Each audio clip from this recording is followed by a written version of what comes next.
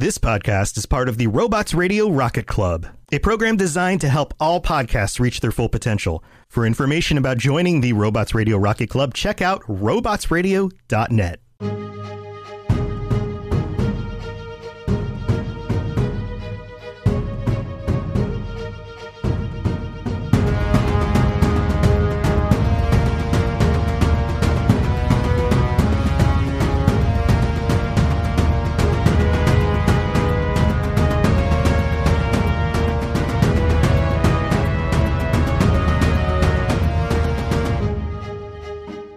Everyone, welcome back to the MCU Lorecast. I'm Captain Shenko. And I'm Psych88. So today we're going to be talking about a little film from 2002, Spider-Man, directed by Sam Raimi and starring Tobey Maguire. In case this wasn't evident from our last several episodes, this is not a spoiler-free zone, and we have a lovely new spoiler warning from our lovely, lovely friend Genesis.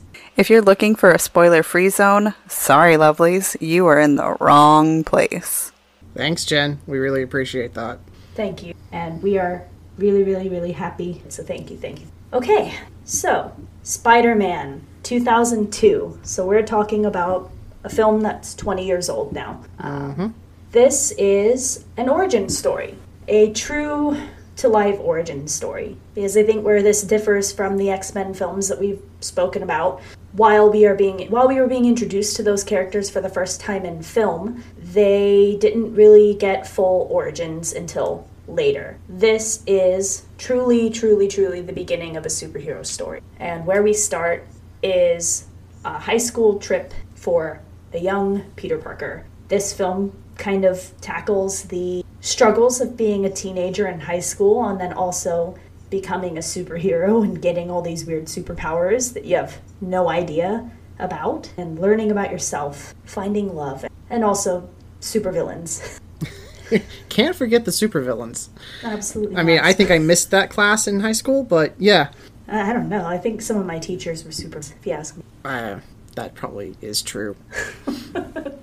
Anyway, we get to see Peter being a lovable dork. And personally, for me at any rate, I think Tobey Maguire does a great job playing the nerdy, easy-to-pick-on, victimized Peter Parker that I think is very familiar to a lot of people and a very relatable thing to see. Someone a little bit separated from his peers, someone super intelligent, because even Sam's superpowers, Peter Parker is one of the most intelligent people in Marvel, isn't he?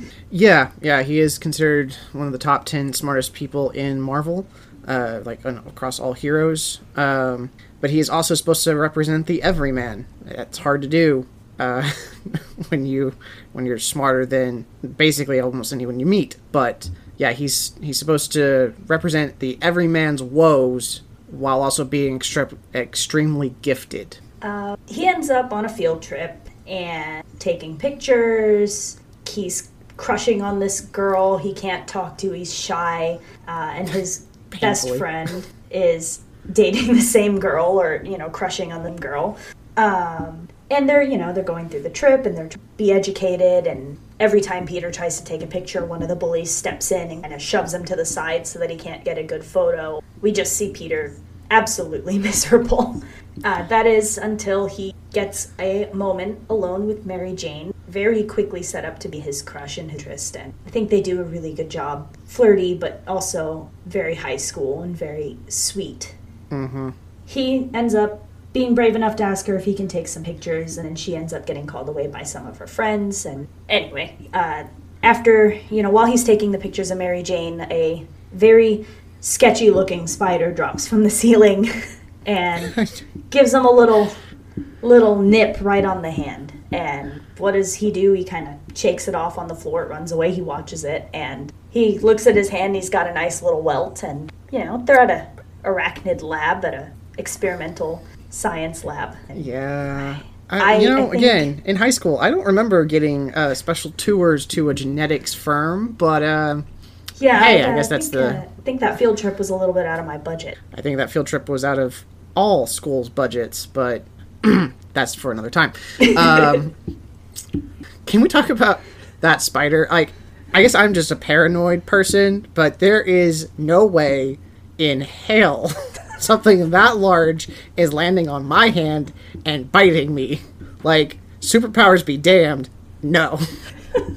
No, you're absolutely right. Because and on top of that, if I get bitten by that spider and I see that bright red and that bright blue, I'm in trouble. I need the hospital. I'm not going to go home and sleep it off, all right?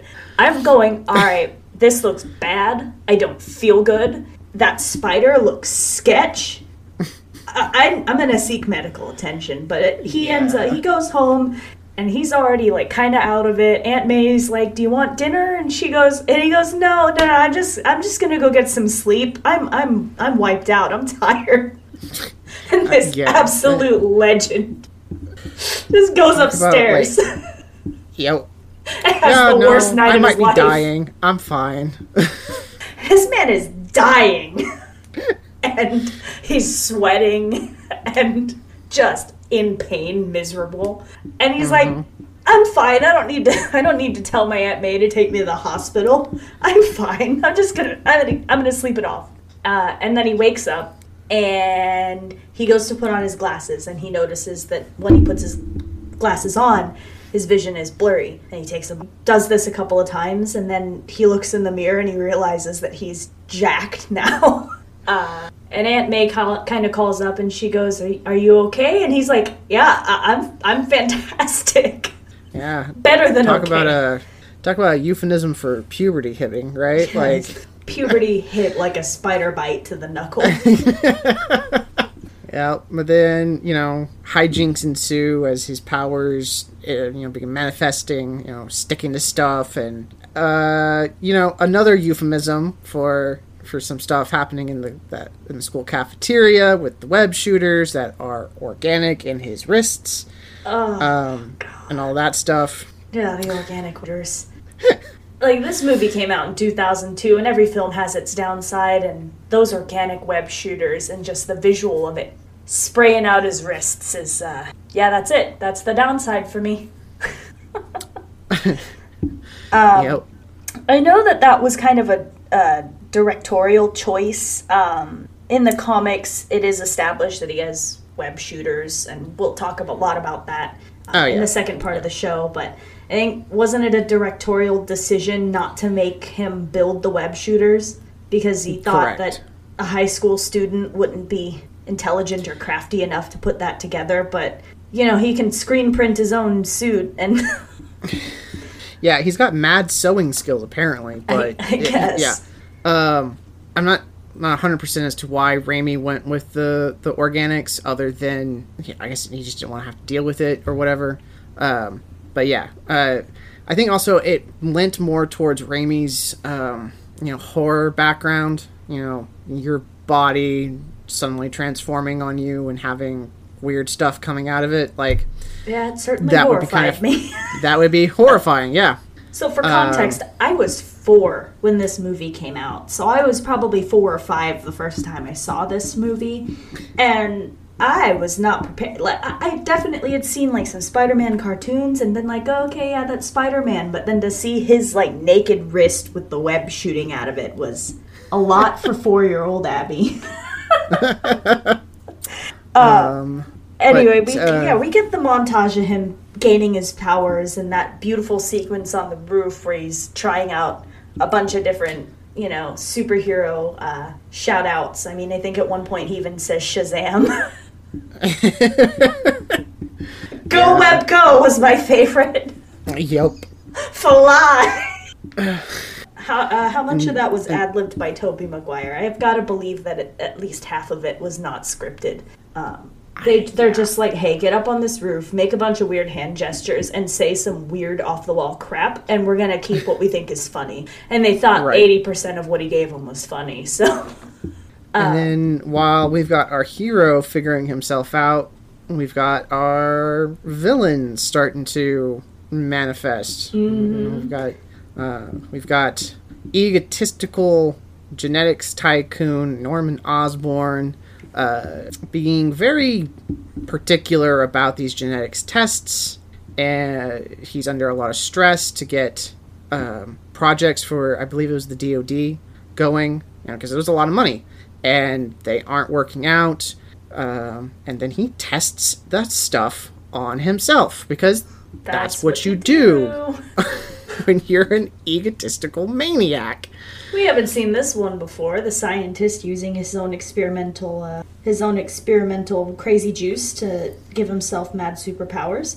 Yeah. He goes fairly insane almost instantly after almost dying. And the doctor it was the same doctor who had said we need to go back to formula, who was helping him inject himself. And after giving him chest compressions, he starts his heart and then is vaporized by the goblin, killed by the goblin. We don't fully see him. I think most of it happens in smoke screen. But we hear the laugh. And I gotta say, Willem Dafoe does creepy like none other. And I was genuinely terrified of Willem Dafoe as a child. Poor the man is one of the nicest people, and yet he does terrifying. I would definitely love to sit down and have a drink with Willem Dafoe, but I don't think, even as an adult, I could go sit in a room by myself with Willem Dafoe without being at least a little bit scared. Okay. That is to say, if Willem Dafoe wants to come on our interview, we would love to have you. Yes, indeed. Mad respect, and I mean, there is no one else to play the Green Goblin for me. I feel like every other guy to take on that role was living up to Willem Dafoe. He was creepy and menacing and intense, but then, when he's Norman, he's sweet and kind and just completely different, and that shows a depth of acting that is incredible. Mm-hmm. So mad respect, therefore. After Norman injects himself with I don't want to call it the goblin juice, but that is what it is. That is what it is. I forget what, forgetting what it was called. I think it was formula? Something like that. It was a super soldier serum without calling it a super soldier serum. Right. Anyway, we get back to Peter, who's kind of discovering his powers, and he's designing his suit because he sees this thing in the newspaper for these underground fights where you can win a lot of money if you can last 3 minutes in the ring with this guy. And so he builds the suit, and they go through the montage of him designing the suit and then making it, and the picture that he draws in his notebook and the thing he ends up wearing to this cage fight are two very different things. I call this the first suit that he wears, like, it would be like if you gave a picture of Spider-Man to a toddler and then gave them some red and blue clothes and a black marker and said, make this. Right. Very homemade, very rustic, very not knowing what he's doing yet. And he goes in, and they're like, "Oh, you're not signing up for the big fight, are you?" And he's like, "Yeah, sign me up." And she's like, and the lady at the reception, she's like, "All right, she's pretty much like, all right, your funeral. If you die, you die." She sees this little skinny high school guy in a dorky suit walk up, and this guy's gonna die. And I think that's a fair assessment, just looking at him, because he's still very much gangly, dorky Peter Parker, even though he's got virtually super strength and super enhanced abilities, reflexes, and the spider powers, climbing walls. But he signs up for this fight against Bonesaw. If this had been handled any other way, this would have been Camp City. Yet somehow it was played with just enough seriousness to be funny without being a caricature. It's just golden. This whole scene. I so loved the crowd. They did not get, I know they didn't get paid enough because they were for it. They were into it. And I genuinely enjoyed this fight scene as much as it made me laugh. So, first of all, Peter does not realize that this is going to be a cage fight. So they're caged in, and he's flipping out. He's like, they're closing me in. I'm going to be legitimately trapped in here with this big guy. And he needed the brown pants for sure in those first couple of minutes. He's freaking out. And Bonesaw is hype. He's ready. He sees this skinny teenager, and he's like, I'm going to wipe the floor with him. This is going to be cake. I'm going to earn my check. I'm not even earning my check tonight. This is like, gimme. And he, you know, it's just, I have words for this. They go into this fight, and for the first couple of hits, Peter's just eating it. You know, Bonesaw's clotheslining him and throwing him around, and eventually, once he relaxes a little bit and kind of lets his spidey instincts take over, he's able to start quipping. And the thing I love about Spider-Man is that's kind of his shtick. While he's fighting, he's keeping you off balance by making jokes and cracking wise and making fun of you, and that's always been a fun part of Spider-Man, and you get to see it here even in his beginning phases. He gets comfortable and he starts cracking some jokes.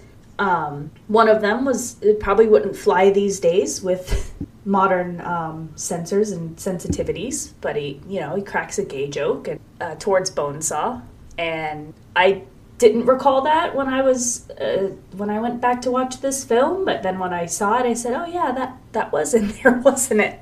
But yeah, he eventually he uses his powers. He starts climbing the cage. Bonesaw gets handed. Why don't you come up here and fight me like a spider? He throws a chair at him. He gets a chair thrown at him at one point. So this is like WrestleMania meets extreme cage fighting, and then also the comic element of Spider-Man crawling all over the walls and genuinely freaking the guy out. Because at this point, he's like, this dude's not human. He can climb walls, and he's kicking my butt, and he's a third of my size. What's going on? And Spider-Man is canonically extremely strong, so even being a little guy, he's hitting like a Mack truck in this fight. Yep. Proportional strength of a spider. Yes, so extremely strong. He ends up knocking out Bonesaw, and the crowd starts cheering for Spider-Man, and he initially hated the name because he wanted to be called the Human Spider. Yeah, and I gotta say, Bruce Campbell talked him out of that. Yes, he did, and we all thank him for it, because I don't think you'd be seeing lines out the door and around the building for the Human Spider. That is a completely different film and a lot more horrifying. I think they call that one the Human Centipede, but yeah. So yeah, we get our first match and the cash for doing it, and he's there to, like, Peter had gone there to get money to help out Uncle Ben and Aunt May. So he gets his money. But it's not what was advertised. He gets mad cheated. And the promoter basically says, well, the ad said all this money for 3 minutes and you knocked him out in 2, so here you go and take it and be happy with that. Yep. And as Peter's leaving, a guy runs in with a gun and holds the promoter up at gunpoint and basically tells him, you need to give me all the money or I'm going to kill you. And the promoter looks to Spider-Man and goes, oh, you got to help me. That guy's making off with all my money. And, Peter's put out that he didn't get paid. And he goes, I don't remember that being my problem. And he lets him go. Yeah. And it ends up really biting him in his spider butt. Yeah. So Peter had lied to his Uncle Ben to get to the place. And so Peter makes his way back to the original meeting point that he was supposed to meet his uncle at. And there's cops and a crowd. And finds the center of it all is because his uncle is laying there on the sidewalk. And he's been shot. The car's gone. And, because Uncle Ben had been carjacked while waiting for Peter. And that makes Peter very angry, and he goes off, trying to catch the guy. Eventually, he gets ahead of the cops, he finds the guy, takes him out, finds out, oh, you were the guy who just held up the promoter. Cool. If I had just done the right thing 30 minutes beforehand, you wouldn't have killed my uncle. Yeah. And it's a formative moment for him in the comics, and it's a formative moment for him across all of his appearances in film, for the most part. And we'll talk about all that in later shows. But this is kind of his big moment where he goes, okay, this is serious. I failed to act. and now I have a responsibility to act so that something like this doesn't happen to someone else. And then we get another kind of montage of him making his new suit and then starting to do hero work around the city and trying to help people in the neighborhood. Friendly neighborhood Spider-Man. Yep. Go on. Sorry. Oh, sorry. So we get to then see again Norman Osborn as, you know, as his other darker side. He goes and destroys an experiment by Quest Aerospace and kind of causes a lot of people to die. Because his company is on the verge of being outcompeted by another company doing the same type of work. And they are also on the verge of cutting funding for his. So if he no longer has competition, his company can continue to work. And, you know, the Goblin probably doesn't want to lose his standing as the CEO of one of the biggest companies with military funding. So yeah, and right after that is Peter's graduation. And he's graduating high school. He's going to get ready to go to college, and then he continues to do Spider-Man stuff. And then we get to see J. Jonah Jameson, and he I think becomes one of the most iconic guys in this movie. He becomes a very beloved character for some, and one of the most memeable characters as well. If I had a dime for every Spider-Man meme that came out of these movies, and specifically J. Jonah Jameson, I would probably have a better setup here for my podcast. So, Yep. so he's And you gotta love J.K. Simmons in that role. He's fantastic, so good. He's just perfect. He owns the role for sure. There was really no one else for it, and we do get to see him again later, which I was really happy about as well. But he wants to start covering Spider-Man, or the Daily Bugle wants to start covering Spider-Man because he's news. He's around the city, everyone's talking about him, so they want to get him on the paper, but nobody can get good pictures of him because he moves too fast and nobody knows where he's going to show up. So all the photos are blurry, far away, they look terrible. And so he runs an ad saying, I'll pay lots of cash for pictures of Spider-Man. And who better to take pictures of Spider-Man than Spider-Man himself? Yep. Ethically questionable, but, it's New York, and it's time to pay the rent. Yeah, you got rent money to make, you got pizza money to make, and, that spandex suit didn't cost nothing. Yeah, and spandex is not cheap. I can't imagine it was any cheaper back in 2002. Anyway, so he starts fighting crime and setting up his cameras and manages to snap a few photos of himself. And Jameson basically says, these photos are crap, but they're the only ones that are halfway decent where you can see Spider-Man. So he ends up paying him, and he's, he reiterates that he's a freelancer and he's not an official employee of the Daily Bugle and whatever. He's like, I don't want you here, you're not working here. But I think Peter's just happy to be paid and have the photography job that he wanted, while also still being able to be Spider-Man. And with the, like we had discussed in the X-Men movies, there's a lot of characters in the X-Men movies. It's an ensemble team. Mm-hmm. And you have to split a lot of your screen time at least a little bit to get everybody. Here, we can really dive into your personal relationships. And it's during this, bits that Peter's still trying to work through his feelings for Mary Jane. You see his friendship with Harry kind of going sideways with both of them at the same time because his responsibilities as Spider-Man are getting in the way of a real life. Mm-hmm. Yeah, so he's late to Thanksgiving, and everyone's saying, where's Peter? Where is he? Where is he? And Spider-Man ends up getting into a conference with the Green Goblin shortly before the Thanksgiving, and he ends up getting a cut on his arm during that fight. Earlier in the film, there had been an offer from the Green Goblin to Spider-Man to work together. And, Spider-Man... He flatly turned that down. He says no. He's like, no, I'm not going to work with you. You're insane. And in order to get that answer out of him, the Goblin lights a building on fire and it knows that Spider-Man's going to come and save everyone. And after Spider-Man saves a baby, he ends up hearing some more screaming from the building, but it's not a lady. Surprise! It's the Green Goblin. screaming, wearing a hood to pretend to be a lady.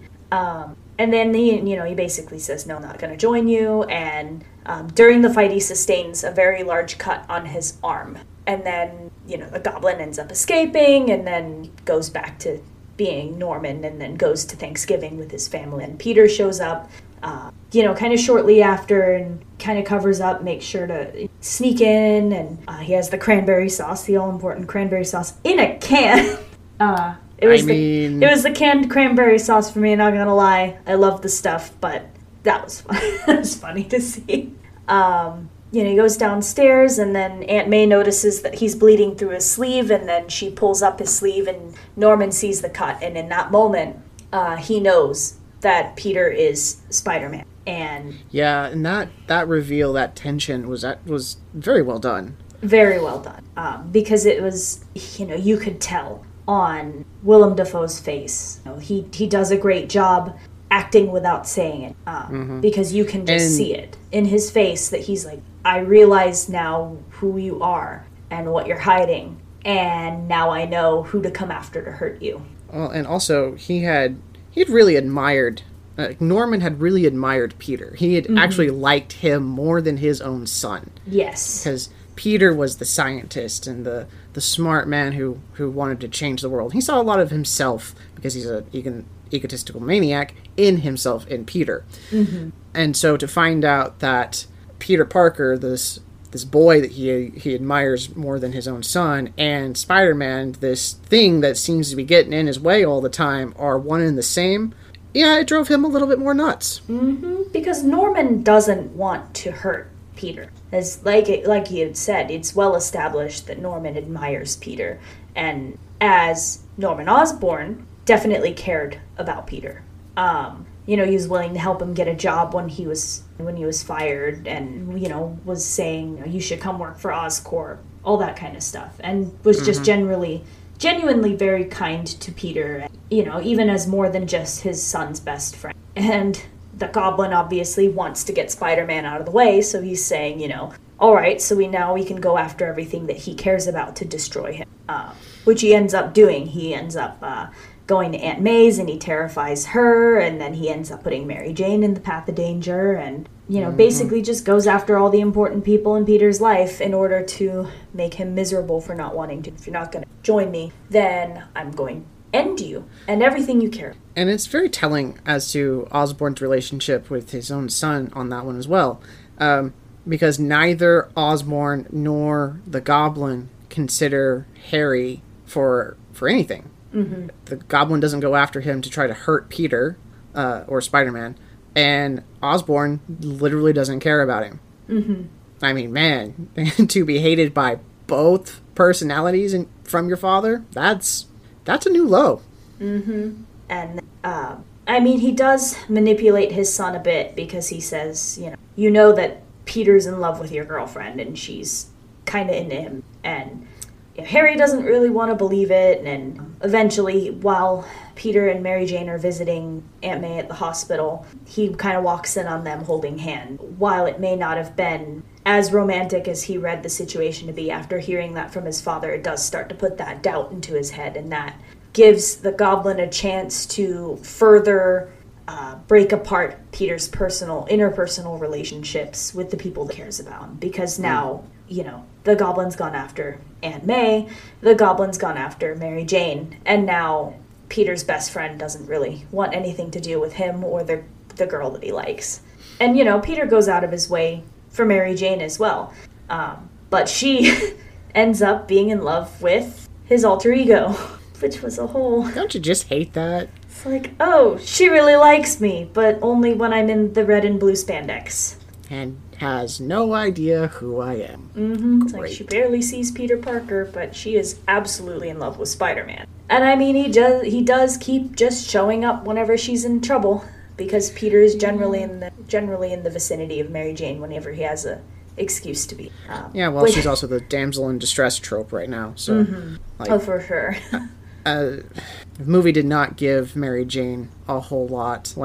It just fell back to, okay, I want to be an actress, I want to be famous, and I'm going to do this, waitressing job to get there. But the majority of the movie, I am a plot object. Mm-hmm. That is an unfortunate side of the main love interest in superhero films.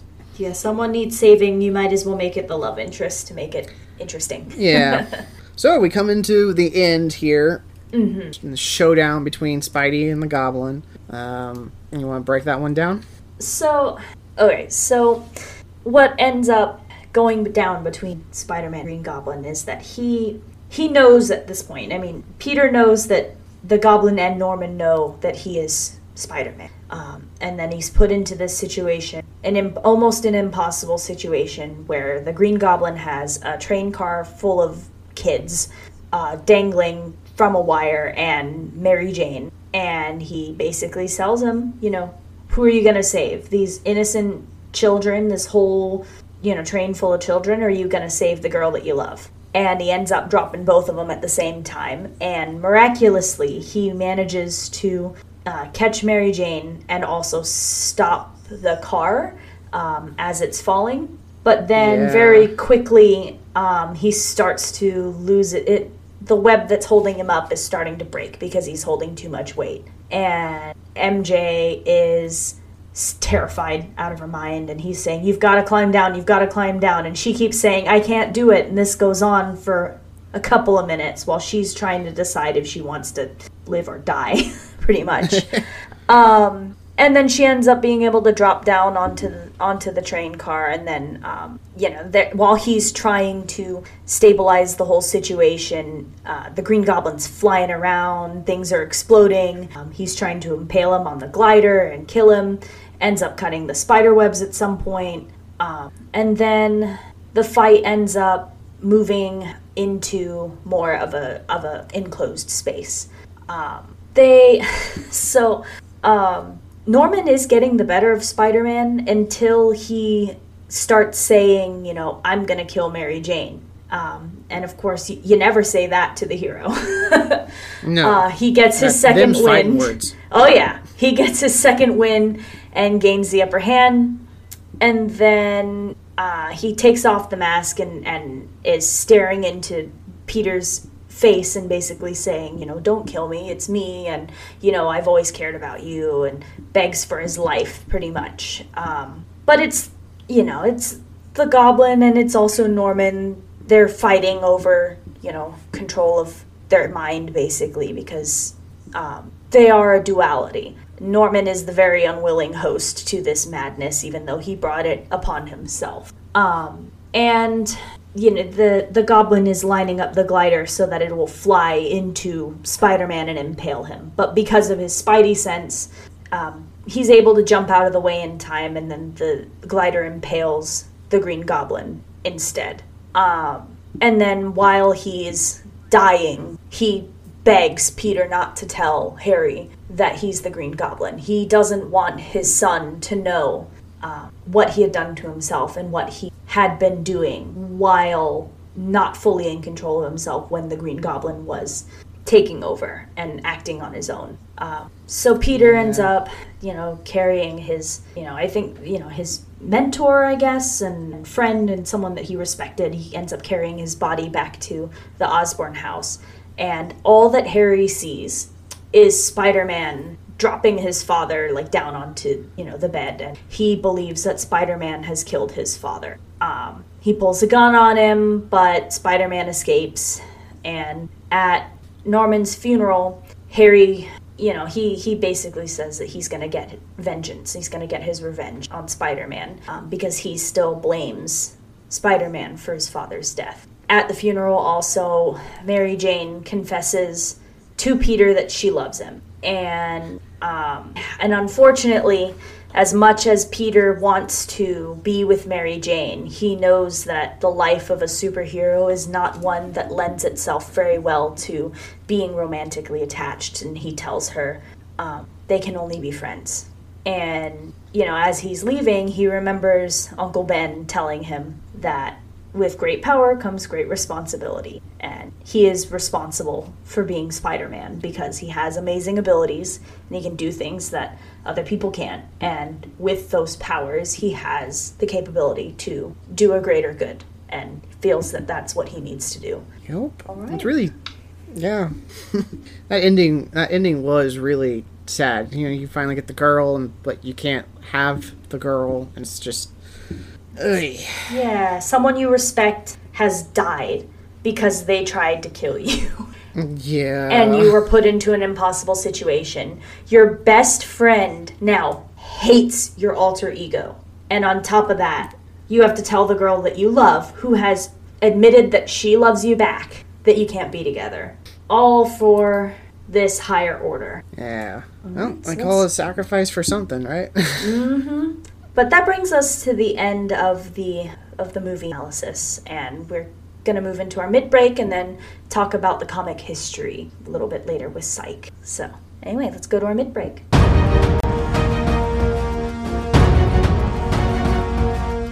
All right, welcome back from the mid-break. We hope you enjoyed the ads. As that we have just put out our first couple episodes, we have not yet gotten any new reviews yet. But if you have left us a starred rating on Spotify, we are greatly appreciative of that. Tell your friends about us. Tell your family about us. Tell anyone you think would enjoy some pop culture Marvel stuff. Tell them about us. We would love to have them listen and discuss whatever is going on out with the fans. Absolutely. Never underestimate the power of word of mouth. Indeed. If you want to get a hold of us, it's at MCU Lorecast on Twitter and mculorecast@gmail.com by email. And we have a Facebook, MCU Lorecast. We've gotten several likes. I don't know what our total like count is, but if you've liked us so far, thank you very much. Yeah, we appreciate all the love and support, and thank you everyone for listening to the show. We know that there are several people out there, a lot in the United States, several in Canada, and even a couple people from India, which we were kind of psyched to see. Yeah. And, of course, you can reach us on the Discord Robots Radio server. We have our own channel chat. there. Yeah, we've got our own chat channel, so come and see us there. We're both pretty active on it. I think we both check it every day, and we're happy to comment back and forth with people, and we love all the interaction and all the positive vibes that have been coming with all of that. And everyone on the Robots Radio Network who's been so supportive, really send another genuine, heartfelt thank you. Thank you, thank you.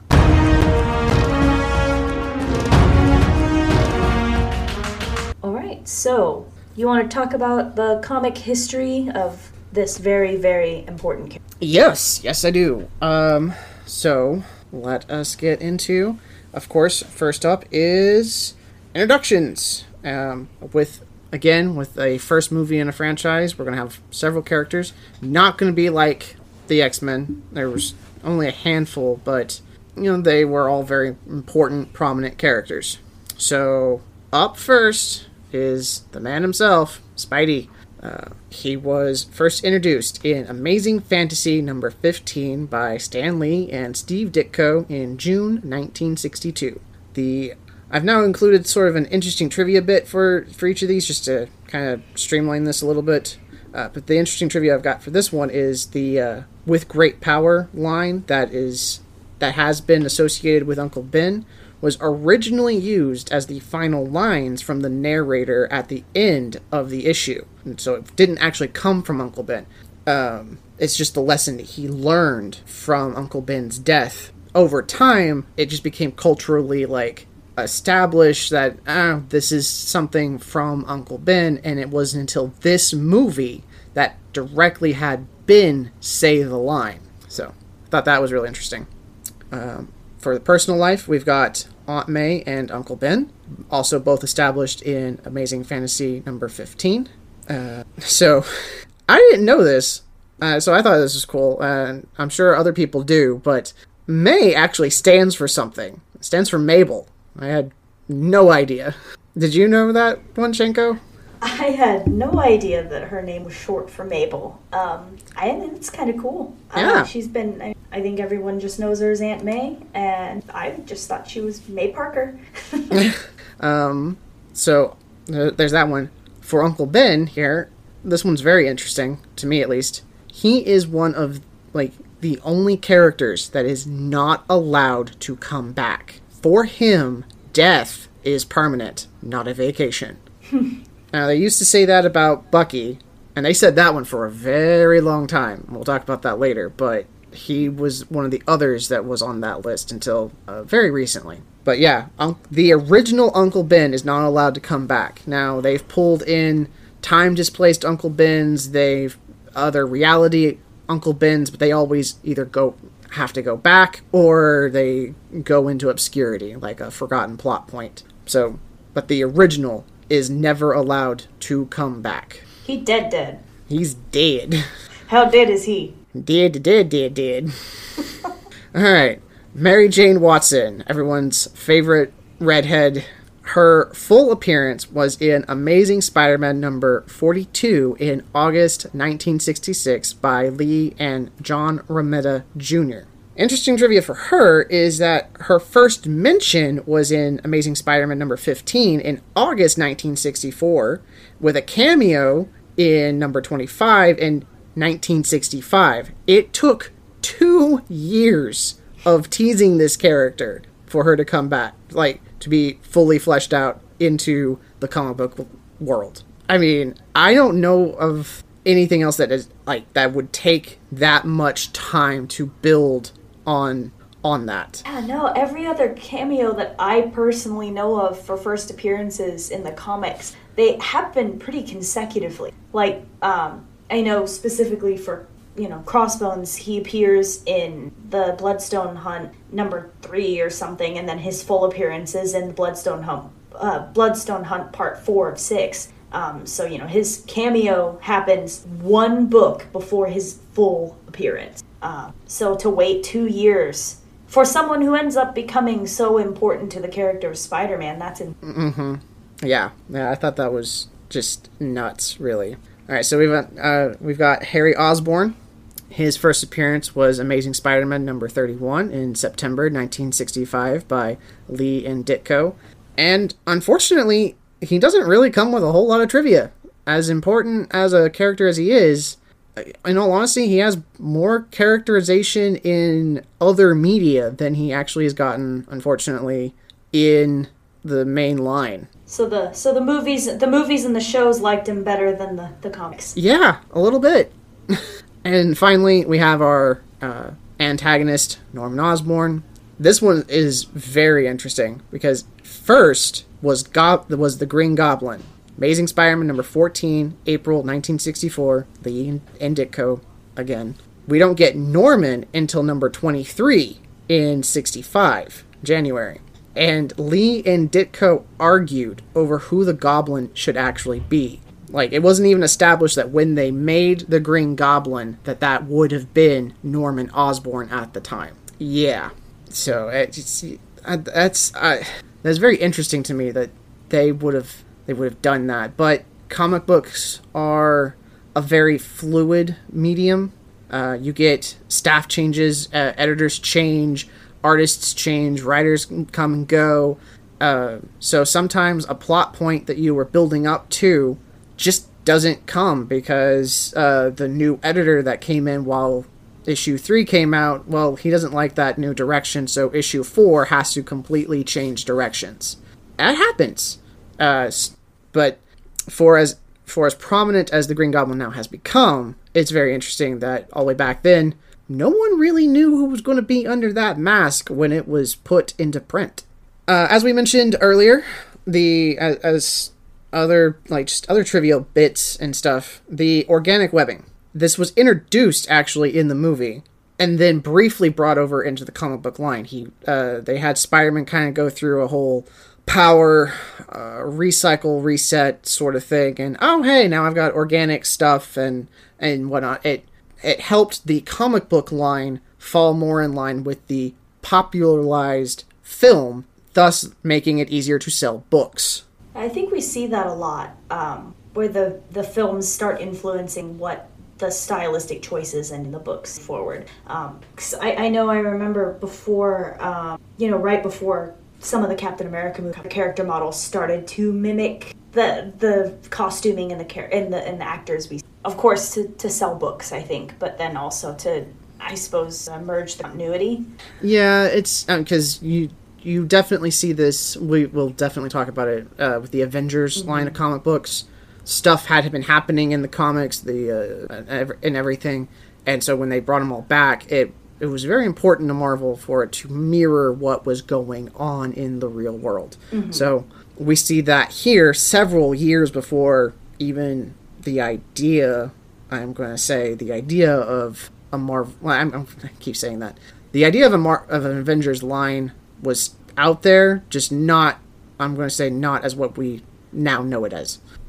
Anyway, I say briefly, there was another big reset. We'll talk about it because it is one of the most reviled comic book stories in, I'm going to say, comic book fandom, and that's going to include, Marvel and DC. And trust me, there's plenty to hate on both sides, but this is one of the most hated storylines ever.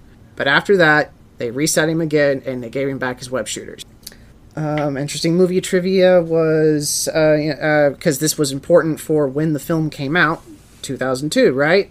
It stars New York City, and one of the big things about New York City at the time of filming was the Twin Towers. They cut any and all scenes with the Twin Towers. You can still find on YouTube the original trailer that has Spidey swinging between them or around the flag at the top or something. But they cut all of that from the movie out of respect, which was nice. But then also they folded in some patriotic symbolism with Spidey that just got more and more blatant as the films go on. Yeah. They kind of, it's like, it's not as if Marvel didn't have Captain America. I know, right? Like, if the entertainment world felt like we really did need a patriotic symbol to rally behind and really show off our American nationalism, why not literally why did it Captain take another America? 10 years? I say 10. Whenever Captain America was finally, greenlit. But it took a really long time to get Captain America. We got that one with the guy from Starship Troopers in the early 90s or whatever, with the rubber ear cap suit that gives me nightmares to this day. Okay, so yeah, that was one of the reasons why superhero movies were also not particularly well liked. Yeah. Those whole two movies are an editing disaster and just not. Again, it was made. I'm saying this isn't a personal opinion, but it feels like it was made by people who were handed a comic book and said, "Okay, we need a movie based on this," and so really not a whole lot of love for the material was presented. It was just, we need to make a movie. Here it is. Oh, that Red Skull from that movie. And for my final bit is. Spider-Man represents two different eras of scientific thought and fears. When Spider-Man was made, initially in the comic books, he was bitten by a radioactive spider that had gotten, changed via radioactive waves and stuff, and it bit him and gave him his powers. Again, 1962. As I said during the X-Men movie, or during the X-Men bit, the fear of radiation and the bomb and everything was still very prevalent. So to use that for your comic book heroes was just what you did, because it was science that just the common man just didn't understand, and could be used to do whatever you wanted with it. We will definitely talk about it all over again when we come up with the Hulk and other characters. So.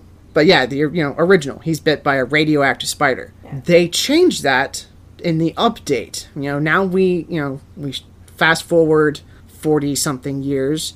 Radioactivity is fairly understood, but oh hey, you know what the new big thing is? Genetic modification. So how about we just do gene editing on these spiders, and one gets loose and it bites Peter. Yeah, we see that. I think this is another moment of media the art reflecting the real world, media reflecting the real world. I mean, because during the Cold War, all the bad guys in the movies were Russian. During World War II, all the bad guys in the movies were German, and so on and so forth. Sure. So to have those books coming out not even 20 years removed from the bombings at Hiroshima and Nagasaki, that was still a prevalent fear, and like you said, something misunderstood by the people. So using what was going on in the world to bring a real life scenario to something as out there as comic book media probably made it a lot more understandable and attainable to the people viewing the media at the time. Right. Yeah. To change it to genetic modification just made sense. And also, we had just had X-Men drop, right? Mm-hmm. And that was, again, more genetics, more science that just the John Q. Citizen just doesn't quite get. Mm-hmm. And it made it okay. Of course, if you get bit by a genetically modified spider, you're not going to get superpowers. I can't stress that enough. Don't go raiding these genetic labs and trying to figure out what's going on. And more than likely, you're not going to like what you find there anyway. So, it's like, please don't stick your hand in the cage with the sketchy spiders. You're not going to become Spider-Man. You're probably just going to die. Yeah. Also, just genetic modification isn't something to be scared of. Mm-hmm. A lot of times it is beneficial. Yes. And also, we've been doing it for thousands of years. If you like mustard, then you like genetic modification. It's crossbreeding and trait sampling to create a plant that is mustard. Yeah. If you like your dog, guess what? That's genetic modification. That is trait selecting and going, oh, yeah, this thing with the shortened snout. Yeah, I like that a lot more than the long snouts. How about we just keep breeding the short snouts until you come up with the pug? That's how you get there. This takes a long time. Broccoli is a man-made vegetable. Yep. Yeah, it didn't exist long time ago. That was bred for and, over generations, so. So, yeah, of course I got opinions on it, but it's, as much as I love this media, this entertainment also, it continues to perpetuate scientific illiteracy. And as someone who really loves science and everything, to continue to watch that happen, it just hurts after a while, and it makes for intelligent discourse incredibly hard.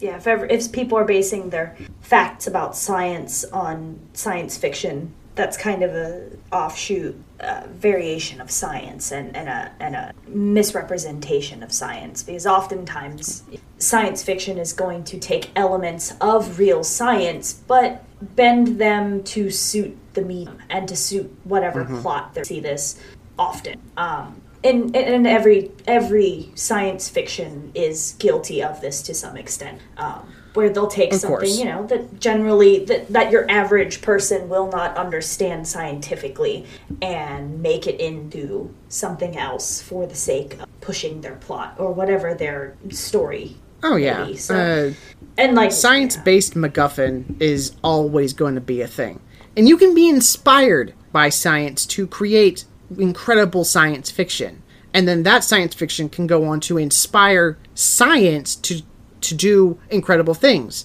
We look at Star Trek and the personal communicator. That's the precursor to the cell phone. That line can be easily drawn. Stuff like that. But when people just accept what is being told to them via entertainment as scientific literature, that's where I draw my line. Mm-hmm. Go out, read something, come up with your own thought. Anyway, that's one of the reasons I wanted to do this, but I shouldn't make this entire thing about it. That is all I have for my end, unless you have any questions. I mean, we do have 2 other Spider-Man films before we're through with this series. True. And I don't necessarily have any questions because I feel like we're going to get into a lot of the topical analysis through the other films, because ultimately, this one, this original Spider-Man, Sam Raimi Spider-Man movie, it's extremely nostalgic, and I feel like this is one of those movies where maybe we tread carefully because it's such an important film to so many. That being said, I do have my feelings moving forward, Spider-Man 2 and this, I think... we all have... we all have feelings on 3. Oh, yeah. Okay? But this one, Woof. I think especially for the time, it really is... It's a good time. It's a good superhero film. Oh, yeah. Yeah. When you say, I'm going to put on the Tobey Maguire Spider-Man, and you say I'm going to put on the first one, I don't think very many people who even generally just like superhero movies are going to have a problem with Spider-Man. And, other than a few grievances with a couple moments of CGI, I remember while I was rewatching this movie, I was sitting on the couch with my boyfriend, and there's a scene where a very CGI Spider-Man runs up a wall and dodges some stuff that's falling, and I just went, oh my god, the CGI, and my boyfriend's like, come on, it's 2002. And I'm like, while that's fair, X1 is 2 years older, and did it just as well, if not better. Yeah. Or the favorite is, Spidey's just saved MJ, right? And her hair is going in the wrong direction of the background. And the Spider-Man is a mannequin in a spider suit. Yeah, it's just not moving at all. So like that whole bit is just, it's a little hard to it's a little hard to watch. That is for certain. But if those with those are blemishes aside, if those are your major grievances, overall you fault it too much. There's superb characterization, because we didn't have other people to compare him to. So at the time, Tobey Maguire really did both sides as well as could be expected. Mm-hmm. Yeah, he had very little to go off of, because prior to this, there was a really, really bad Spider-Man live action that was not done very seriously. Maybe a cartoon, and then the comics. Oh, there were several cartoons. Mm-hmm. Leading up to Spidey, there was Spider-Man and His Amazing Friends, which was Iceman and Firestar. So that was that one. There was also the Fox Spider-Man cartoon that I grew up with. That ran alongside the Fantastic Four, Iron Man, and the X-Men cartoon. So you had several other medias going on before this movie came out. Yeah, and I think there was a bootleg Japanese Spider-Man, wasn't there? I have no idea. I don't keep track of the bootlegs. No, but I think Tobey did a great job. And what I've and this is an opinion that's gonna span every time we talk about Spider-Man, because I think we have a total of 7 separate Spider-Man movies that we'll end up talking about over the span of forever. Hang on. So there's 3, 2, and 3. So 8 Spider-Man movies, 8 legs on a spider. Marvel couldn't have done better if they tried. No. I think so. Where I'm at with Spider-Man, and as far as Tobey Maguire, I had always maintained that Tobey Maguire is my favorite iteration of Peter Parker himself. I think he did the nerdy, uncomfortable, dorky, that kid definitely gets picked on kind of guy very, very well.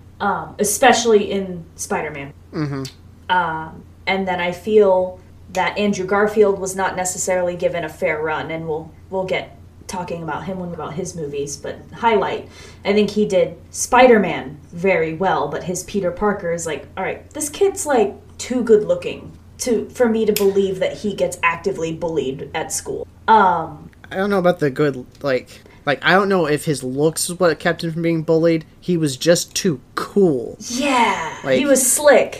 Yeah. And don't get me wrong, he is a very good looking guy, but he didn't he wasn't. I don't know if his looks is what kept him from being bullied in and of itself. Yeah, he was just, very clever, quick-witted, and I feel like had someone like his Spider-Man or his Peter Parker gone to my school, he would have been everyone's best friend. Mm-hmm.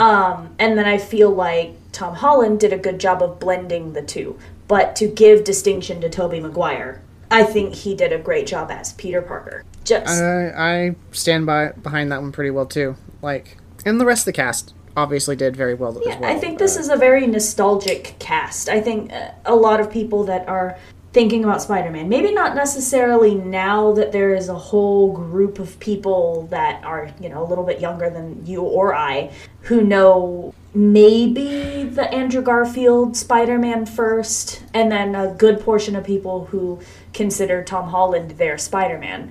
At least for me, and I think a lot of people in my age bracket and a little older consider Tobey Maguire their Spider-Man.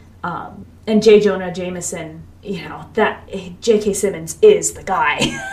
And I mean, I have not liked an iteration of the Green Goblin better than Willem Dafoe. He did an incredible. I don't know of another iteration after him that's live action. I'm familiar with a number of the other goblins in the cartoons. But Dane DeHaan played him in the Amazing Spider-Man films, and props and respect as actors and everything to Dane DeHaan. And we'll talk, like I've said 100 times, we'll talk about individual films when we get to their films. But in comparison to Willem Dafoe, I think everyone else, unless someone breaks out, someone new, because nobody that's done it in recent years has done it as well as Willem Dafoe, has matched that level of intensity and creepy factor. Because, I mean, like we said, Willem Dafoe does creepy like none other. This is true. All right. Well, before we keep running out of time here, any final thoughts, Chenko? I don't think so. I'm looking forward to talking about Spider-Man 2, which will be next week. This one's one of my favorites as well. We will catch you all next week for our discussion on Spider-Man 2. Take care out there, everybody. See ya, everyone.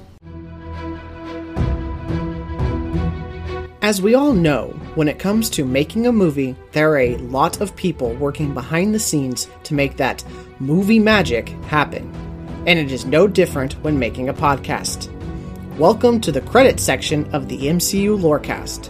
Captain Chenko and I would like to personally thank the following for their incredibly hard work and faith in us to get this podcast rolling. Tom, the head of the Robots Radio Network, for hosting and mentoring. N7 Legend of the Mass Effect Lorecast for inspiration. Genesis and Vervada of the Two Girls One Ship podcast for introducing us. Let's Not, a fellow tabletop gamer and friend, for the amazing artwork. Pipe Men, a veteran and friend, for the outstanding music. Our significant others for believing in and supporting us through this. And you, our fans, without whom this would be a vanity project. Let us know how we're doing by leaving us a review on Apple or a rating on Spotify. And, to quote Stan the Man, enough said.